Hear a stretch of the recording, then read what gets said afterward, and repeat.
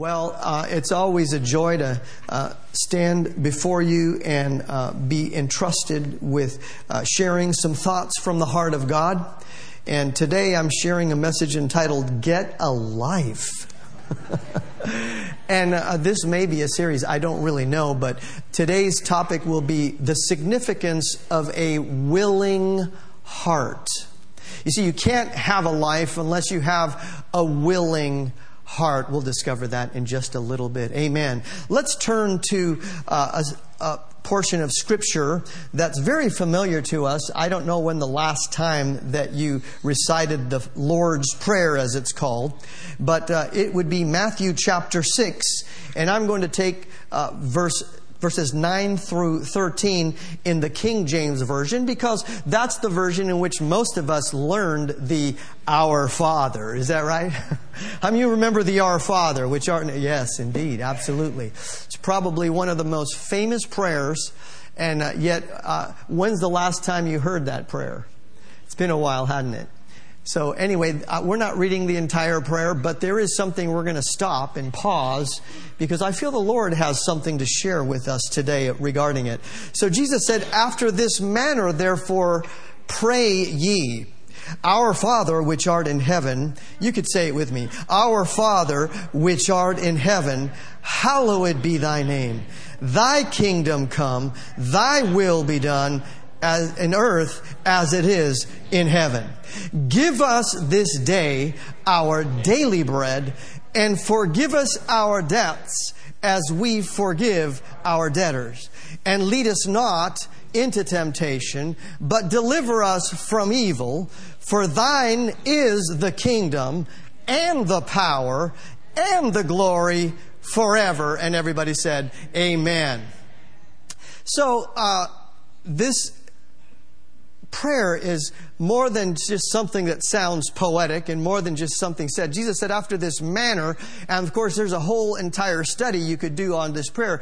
After this manner may mean this is a pattern. So when you say, hallowed be your name, for those of you that want to study this out, you could spend a half hour, you could spend all day hallowing the name of God and worshiping His name and acknowledging His name. Jehovah Sidkenu, your righteousness. Jehovah Mikadesh, the Lord, the one that sanctifies you. Jehovah Shalom, the Lord God, your peace. Is that right?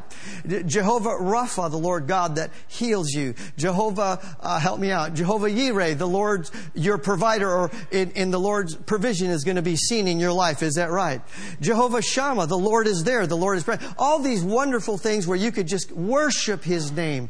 In fact, from the rising of the sun till the going down of the same, the name of the Lord is to be praised. So you could do it all day long and we never get off of step one.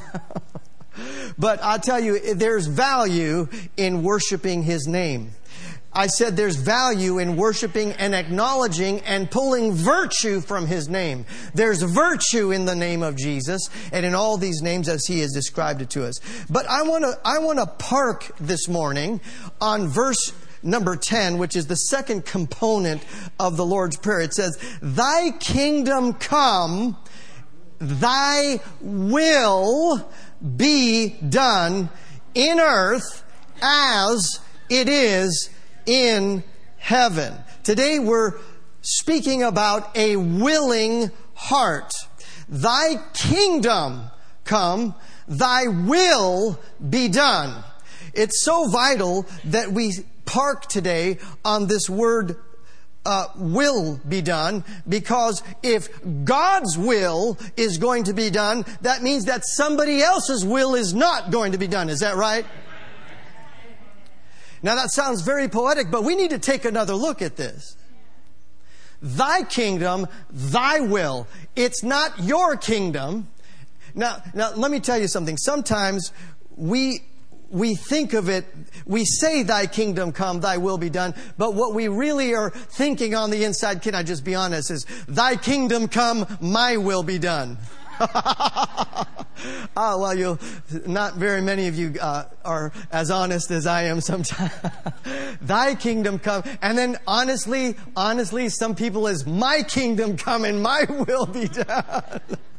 Well, I didn't go that far. I know the kingdom is His and His is the glory. But honestly, the Lord has checked me oftentimes about not only Thy kingdom come, but am I going to say my will or His will be done? I want you to turn with me to the book of Isaiah, chapter 1 and verse 19. And an inspiration for this came from this little book, even though we're not preaching on finances today and on prosperity. Prosperity is more than finances, you understand.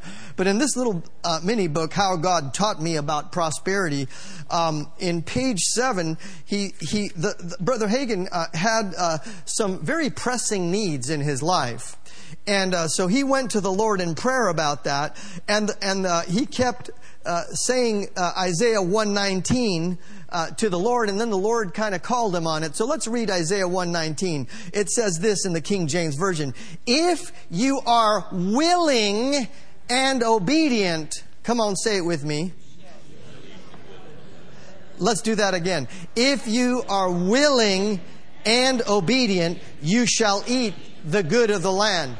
So we should all be at least intelligent enough to know when something is not working. See, I appreciate Brother Hagin's honesty, where he went before the Lord, and essentially he was saying, this ain't working. And he says, I know it's not God's fault, so it must be my problem. And so Lord, what's going on? What gives, essentially? And the Lord said to him, well, I noticed that you're obedient, but you're not willing.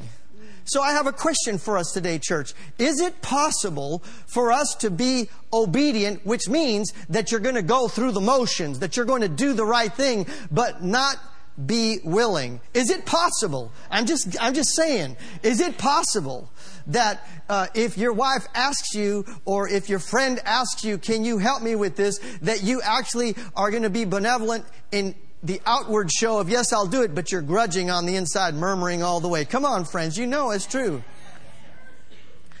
It sure is true. I love Wilma back there. Sure is true. Absolutely the truth. You can do the right thing, but you can do it grudgingly. Well, like in what? Well, my goodness, in serving. Sometimes, we are called upon to do something. How about doing the dishes or cleaning up after somebody else's mess? Now we're getting down to where we live and having to clean this mess up. Or how about cleaning up let's just leave it right there. Cleaning up somebody else's mess. And those of you with roommates or family members, like kids in the house, I'm sorry, kids, I'm sorry. I mean, adults are just as bad, and they leave the place a mess, and you worked on it and you made it real nice and clean. You come back and it's an absolute mess. Is that right? So, you have a choice there. As you say, well, I have to clean this up. But how many, that feeling on the inside, I really didn't want to do this? How about Jonah? Like, I really don't want to do this. I want you to go to Nineveh and I want you to tell those people repent. And he said, okay, I'll do it. Did he go? Well, I'll tell you what, he actually went all out. He didn't go, and at least he was honest, But then he walked out, and then of course he got himself into some trouble, repented, and then he was caught by the big fish. You know the story. But even afterwards, when he preached repentance and they repented, he was upset because God showed him mercy and they repented. So he was upset about that. How many times are you serving the Lord or something, and something isn't going the way, this isn't working the way I thought it was good? It's not my will. It was not Jonah's will for those people to be forgiven. He wanted them all fried crispy. Extra crispy. It didn't go the way his will was. But please understand, we're not here to do our will. Didn't Jesus say, thy kingdom come and thy will be done, not my will be done? Hallelujah. That's what the prayer said. And so we have various scriptures. I may be skipping some of them, but I'll touch one. I'll just touch one. How do you know that your heart is not willing? Is it important to have a willing heart? Absolutely. So how do you know if you're not having a willing heart? Well, let me see. Which juicy scripture? Okay, let's do it in the Amplified versions. Philippians 2, verse 14 through 15 in the Amplified version. Let's look at that one, and that would be Amplified Classic. It says in verse 14 of Philippians 2, it says, do all things without what? And fault finding and complaining against God and questioning and doubting among yourselves. Is that right? So can you just be, come on, friends, can you be honest with me today? Haven't you done something that on your way after you did it or while you were doing it, you're like, man, I just wish I didn't have to do that. You know, I don't mean to wear this theme out, but friends, we've got to line up our will. If you want to eat the good of the land, if you want to see the will of God in your life, if you want the will of God in your family and the will of God in your church, the will of God in your nation, we have to keep our heart right. Amen? So let's look at this. And I want to say thank you for coming to church this morning. I figured a lot of people are not because of the game, but I promise you we'll have you out of here before 4 o'clock this afternoon. I got somebody's attention on this one. So I'm on page 3. It comes down to the battle of wills. It's either going to be your will or God's will. And so what I like to phrase this as, I like to paint a picture. There is an altar, and it is the altar where you're going to place somebody's will. Either you're going to sacrifice God's will or you're going to sacrifice your will. Let's look at probably one of the most significant examples of will which I could possibly find, and that would be when Jesus yielded His will to the Father's will. Did Jesus have a will? Was it automatic? I said, was it automatic? It was not. It was not. He was very God and very man. He was the spotless, sinless Lamb of God. Amen. He was given the anointing above measure, above his fellow, without measure. He had the oil of joy, and yet did he have a little struggle yielding his will? You know he did. Let's look at that. Hallelujah. I hope this picture helps you out. Hallelujah. Thank you, Lord. Let's see where we're going to go. You see, I have to manage time, so hallelujah. Thank you, Lord. See, Jesus already knew, and I'm going to submit this to you. You already know what you're supposed to do. You know that you're supposed to walk in love. You know you're supposed to serve the Lord. You know, or I should say, we know we're supposed to pray. Maybe in following sessions, if the Lord gives me opportunity, a part of a Get a Life series would be Get a Prayer Life, Get a Love Life. Get a serving life. Get a praise life. Hallelujah. Get a dance life. I took the dance challenge, Pastor, and I'm telling you, I've been having a time doing a dance before the Lord, in private, of course. I don't know if it's the funky chicken, because I never saw the funky chicken. I don't know if it was, well, I know it wasn't the moonwalk, because I kind of saw that in commercials, but I try. But anyway, I want to look at this.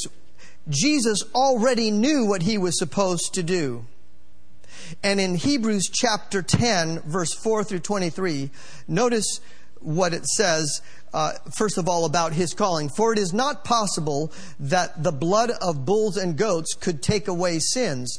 Therefore, when he came into the world, speaking of Jesus, he said, sacrifice and offering you did not desire, but a body you have prepared for me.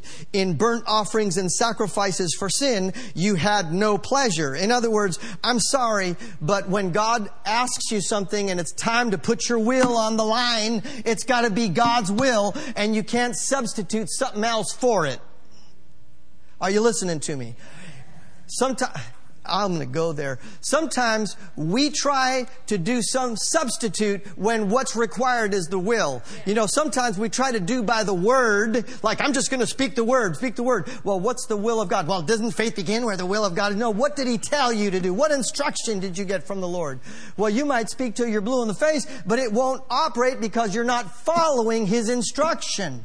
Follow his instruction. Hallelujah. Sometimes you say, I know what I'm going to do. I'm just going to praise my way through. Praise won't work as a substitute for following his will in a certain situation. I know what I'm going to do. I'm going to give my way through. Are you obedient and are you willing? Sometimes, I'm telling you, us Christians can get in trouble. We could try to buy our way into it. You do not buy your way into the life of God. First of all, it's a free gift. It's a grace gift. And we have to go to where the grace is. We don't expect the grace always to follow us just because we said so. The place called there that God tells us to go. We've got to go to the place called there. By His grace, yeah, He'll help us to go there. Amen. I don't know. Maybe I got off on... I'm sorry. Everybody's like... So you have no pleasure in burnt offerings and sacrifices. When you're asking me to do something, the substitute will not do. Then I said, this is what Jesus said, behold, I come. In the volume of the book, it is written of me to do your will, O God. Hallelujah. Now, it wasn't easy for Jesus to do that.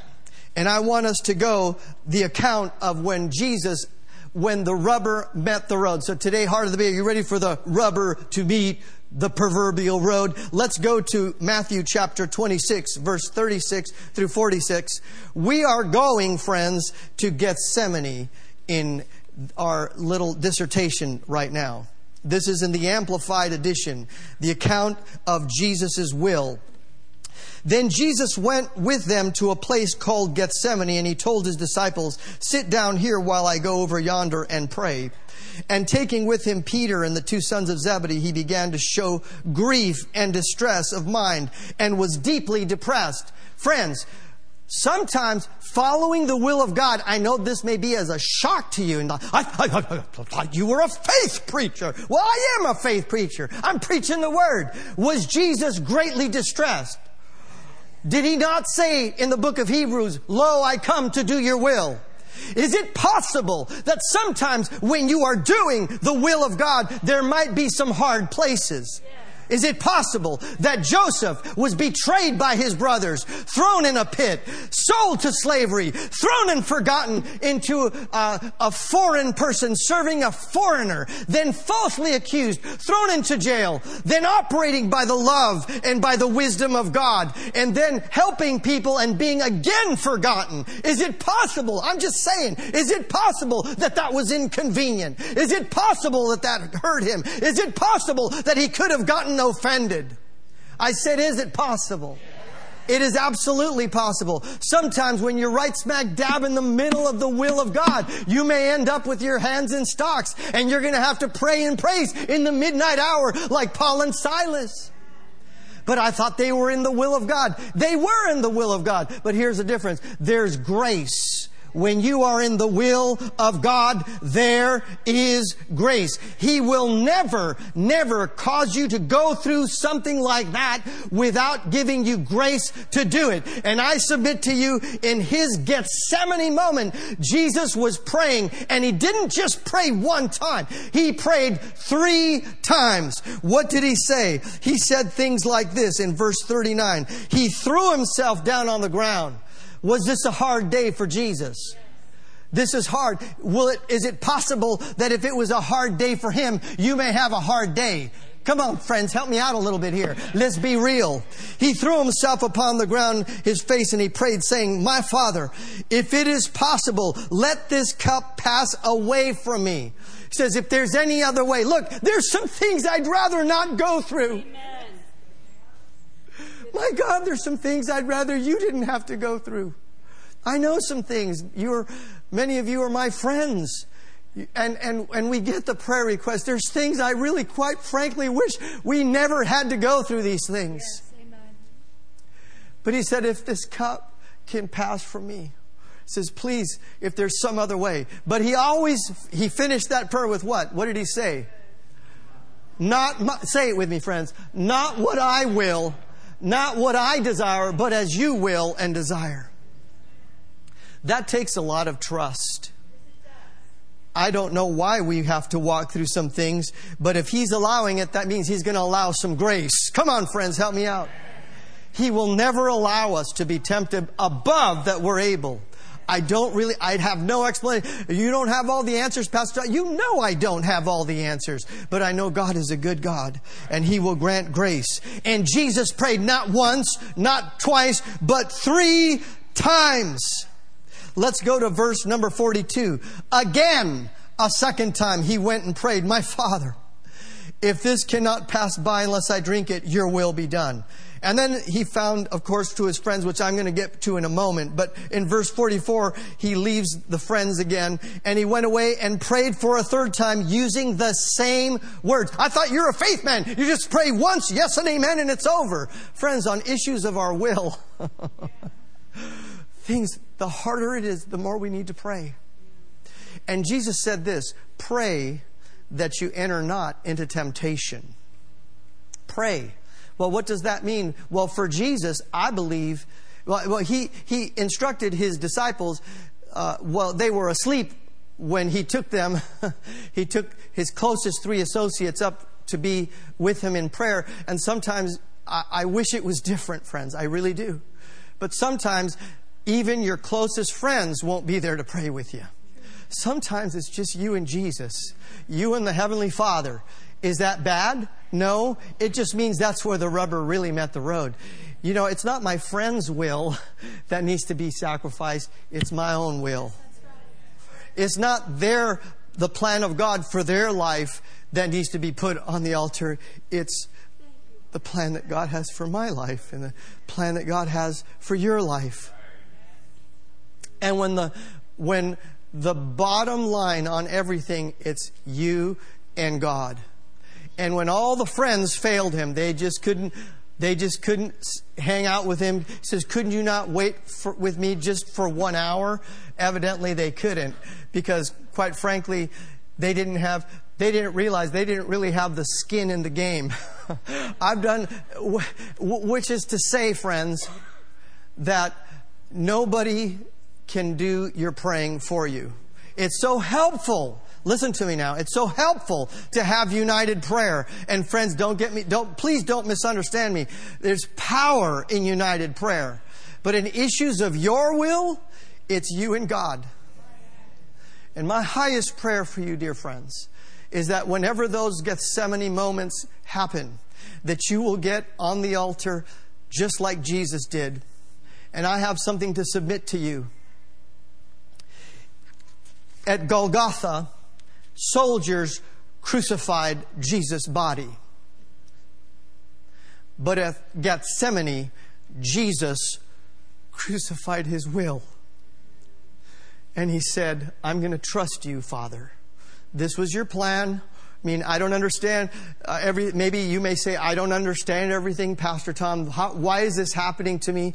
You may not understand it, but we can always say, I'm going to trust you. I am convinced of this one thing, that you are able to keep that which I commit unto you against that day, that you're a good God. Can somebody give me an amen on that? Amen. Hallelujah. He's got a plan. Hallelujah. Praise the Lord. Let's just take a minute on there. Hallelujah.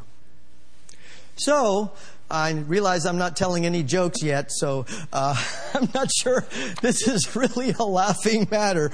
But I will take us to Mark chapter 8, verse 34 through 35, which, if I may be so honest to tell you, and I'm going to take it in the Passion Translation, that Jesus said something very interesting that I just am really beginning to understand, the mystery of living by being fully crucified with Christ.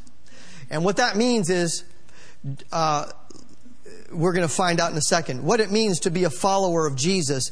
Jesus, and this is the Passion, verse 34, Mark 8. Jesus summoned the crowd along with His disciples and had them gather around, and He said to them, if you truly want to follow me, you should be at once completely disown your own life.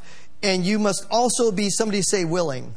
Willing to share my cross and experience as it is your own, as you continually surrender your ways.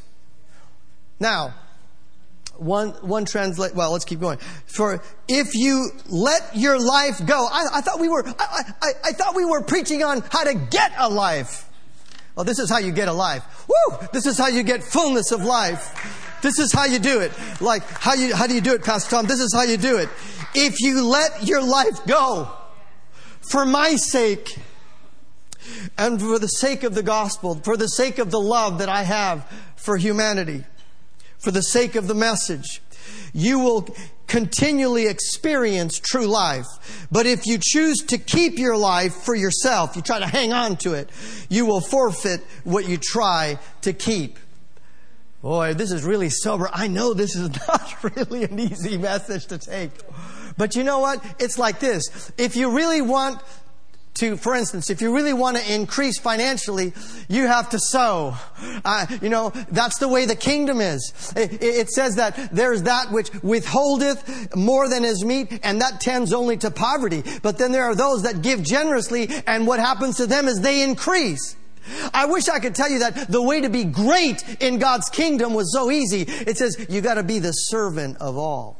You see this backwards. It's so different in the kingdom of God. And he says the way to get a life, the way to get to where you want to be and be filled with joy and be satisfied and full of the life of God is to lose your life for Him, in Him. And that is, this is what it means to me today. It might mean something different if the Lord, this is not a theological dissertation. This is just something very, very practical. When I approach my day and He says, you need to be like I am, I'm going to go and I'm going to take my cross and I'm going to crucify my own will. With God's help, I'm going to crucify my own will every day. Every day crucify my own will so that His will would be manifest through me. It says, man, that sounds kind of sadistic. Not really. It's exactly what Jesus did. He says, I didn't come to do my own will. I came to do the will of the Father. But here's what's real cool about that. This is so exciting. He says, the works that I do, I'm not doing them. It's my Father that's doing them through me. So when you're doing God's will, then He is obligated to do the works. When you're doing your will, then you're obligated to do the works. And Jesus said, without me, you can do, somebody say it, nothing. Ha ha ha. Come on, friends. Oh, man, I tell you what. The Apostle Paul said in 1 Corinthians 15:31d, you don't have to turn there, but he said, I die daily. So am I scriptural today? Okay, well, we're going to get to, trust me, we're going to get a little happier in a few moments. Hallelujah. Man, I could tell you, we're actually doing really, really, really good on time. So I'm gonna go into this. Let's see if I recap. Oh yeah, here's a little scripture I hope just kind of pops in your heart. And it says, we like to quote Revelations 12 and verse 11. And I have that in the King James. And it says here, and they overcame him, being the devil, by the blood of the Lamb and by the word of their testimony. And everybody gets real excited about that. But then the next part of the verse, it is in the verse. And they loved not their lives unto the death. Whoa, Pastor Tom. Well, I have something for you to share with you this morning. We're not all called to be martyrs, but we are all called to do the will of God. And we're all called and have the capacity to say, Thy kingdom come and Thy will be done. In order for the Lord to work through you to get to that real nasty coworker, something's going to have to die. Your pride is going to have to die. You're going to have to pick up your cross, like the one translation, the Jewish translation says, to take your stake. You have to take your stake and be crucified. You have to crucify your pride and love that person anyway. And you're going to have to crucify offense when they do something nasty to you. And then you're going to come back and just keep coming up with love. the love of God. And then you'll have the opportunity then one day to share the life of Christ because you've done the will of God. Is that right? You've crucified your will, put His life there. How about a really ornery brother or sister? Be it natural or otherwise. How about honoring mom or dad or kid that's just way out to lunch? And what you do is you're going to crucify your pride. And when mean things are said of you, how about Jesus when He was on the cross? Did they not say very, very terrible things about Him? Did they not mock Him? If you're really the Son of God, why don't you come on down from that cross and save yourself? And while you're at it, save us. Hands on hips attitude. But you know, what did Jesus say? He said, not my will, but your will, essentially. By the way, don't wait till something real huge happens to exercise the will of God. Use little things. There's the lion, and then there's the bear, and then there's Goliath. So I'm telling you, use little lessons to always check your will. The Lord is always working with our motives. That is the bottom line. You can narrow down Christianity to the motive of your heart. What did one of the scriptures said? He says, and this is the end of the commandment. It's love out of a pure heart with faith unfeigned, or faith unfeigned and love out of a pure heart. So there's Jesus. That was a bad day. He's up on the cross. They're mocking Him. And He says, Father, forgive them, for they know not what they do. Some people are hurting you so bad. They are hurting you. And does it hurt? Come on, be honest. Yes, it hurts. There might be an active, hurtful situation going on right now, but you can be on that crucible of, Father, forgive them, for they know not what they do. Can you release the will and the power? What we need is the power of God. That's what we need. We need the will of God and we need the power of God. We don't need your will and your power. I'm just saying. We can't save ourselves. If He doesn't do it, it won't get done. I don't know if you ate that. If He doesn't do it, it won't get done. Hallelujah. Where were we? Man, we're doing really good on time. Hallelujah. Did somebody unplug the clock or something? Because this feels great. All right. Hallelujah. I might let you out early so you could be the first ones to beat the Baptists to the, Applebee's. You could watch the game there real good. Hallelujah. Hallelujah. Wow. I wanted to go over, let's see. I wanted to cover one of the patriarchs, at least one of them. And that would be great. I'm going to talk about Moses.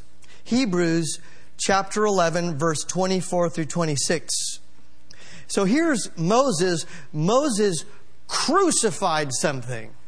He basically went through that process of crucifying his own will and many things that he had at his disposal. It says in Hebrews 11, the Hall of Faith chapter, it says in verse 24, by faith Moses, when he was come to years, refused to be called the son of Pharaoh's daughter. Now look at verse 25 and read it with me.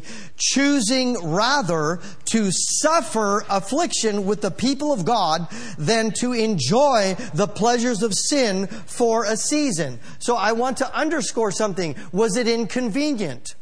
Absolutely inconvenient. Did he have life pretty good? He ate the best. I thought, that the Lord wanted to bless me and that I eat the good of the land. Friends, you don't want to eat the good of the devil's land.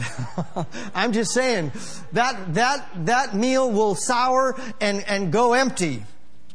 So it may look, so never be envious of people that are doing wrong things, that are not following the will of God, and it looks like everything's going right for them, and wow, they're just like, so they look blessed, but they're supposed to be cursed. Like, what's up with that? Fret not yourself because of evildoers, because of him that prospers in his ways. What I have to say, Psalm 37:1. For they're not going to last. It won't last. The party won't last with them, and your pain is not going to last for you. God's going to see to it that He's going to bring you through. He'll see to it. So look what it says. Choosing rather to suffer the affliction with the people of God. Did you know that there's persecution that arises for the word's sake? Some of you have experienced that persecution in the form of family members that criticize you, that think you're nuts.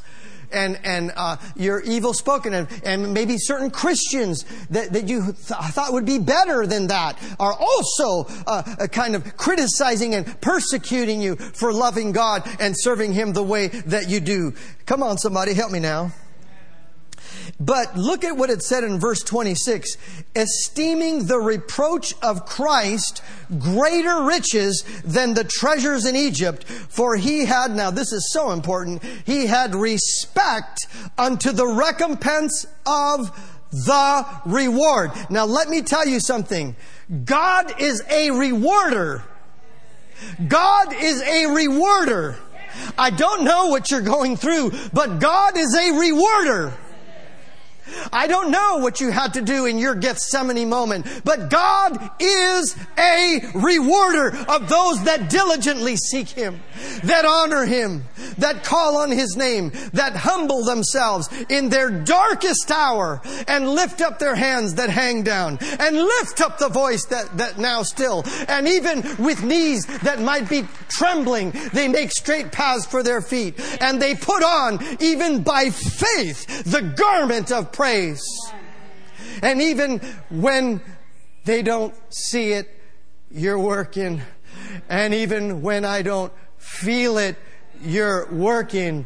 And even when I don't see it, you're working. And even when I don't feel it, you're working. You never stop. You never stop working. Yeah. Hallelujah. Hallelujah. Come on, somebody, let's worship Him for a moment. Just worship Him. Oh, I worship You, Jesus. Hallelujah. Hallelujah. Wow. So what was the result? He crucified the, quote, earthly good life, lost His place in the royal court, thrown out of the kingdom, ends up on the back of the desert. But He met God in a more powerful way. And more than that, every time you crucify your will so that the will of God could be done, somebody else is going to get blessed. Jesus said, for the joy that was set before Him, He endured the pain, the humiliation of the cross. Because He saw, what was the joy? You and me. Life happened. You want to get a life? Jesus had to lay down His life so that we could get a life. Yes. Hallelujah. Moses had to lay down his life so that then he could be a godsend to the Israel people and deliver them from Egypt. With a mighty hand, He brought them out. Hallelujah. Yes. Hallelujah. I said with a mighty hand. And it says that there was not one weak or feeble among their tribes. They spoiled the Egyptians. Hallelujah. Oh, I just got something from that. You want real treasure? So what He did is He gave up the treasures of Egypt for Himself personally, so that the entire nation could spoil the Egyptians on the way out. And they spoiled and got all the treasure. There's the treasures. There's the treasure right there. I never saw that before. So you have a choice, and I have a choice. Either be blessed, us four and no more, and do your own will, or do the will of God and bring help and salvation to a generation, quite frankly, that needs it so terribly bad. I've never seen such broken relationships. I've never seen such broken hearts. I've never seen people so confused. I've never seen kids so confused. My heart is broken right now. But I'm just sharing a part and a piece of what the Father's heart is, because He's working in this generation. Hallelujah. To heal families. Hallelujah. Hallelujah. Let's worship Him. Let's worship Him. Hallelujah. Thank you, Lord. Thank you, Lord. Thank you, Lord. Oh, thank you, Father. Hallelujah. So I am going to close with Joshua, another person that exercised his will. And it's 10:07. We'll be out of here in just a couple minutes. It says here in Joshua chapter 24, verse 14 and 15 in the King James Version. Now, therefore, fear the Lord and serve Him in sincerity and in truth, and put away the gods which your fathers served on the other side of the flood and in Egypt, and serve ye the Lord. Friends, God is doing a new thing in us. This is not only just because it's a new year, but there's a new chapter for you, friends. New things He's doing for us. And we need to step into it individually. We need to step into it corporately. And in some cases, we do have to do exactly what this says. We have to forget the former things. Instead of, it's like hanging on to something that is outdated and doesn't work. Like Brother Hagin, he said, this doesn't work. Something is not working. Right? He let it go. And the Lord was able to minister to him. What did Joshua say? Instead, he said, where are we? And verse 15. And if it seem evil unto you to serve the Lord, choose you this day whom you will serve. Like, for reals, folks, if you really think that it's better on the other side, away from the Lord, doing your own will, all right, fine with you if that's what you're going to do. But here are these golden words that resonate throughout the millennia, which says, what does it say? Hallelujah. Let's see. I can't let this go. But choose you, everybody say it, choose you this day whom you will serve, whether the gods which your fathers served, which were on the other side of the flood, or the gods of the Amorites in whose land you dwell. But, everybody stand up, everybody stand up, stand up. But, come on, stand up, stand up, stand up. But, as for me, as for me, as for me, and my house, and my house, and my house, we will,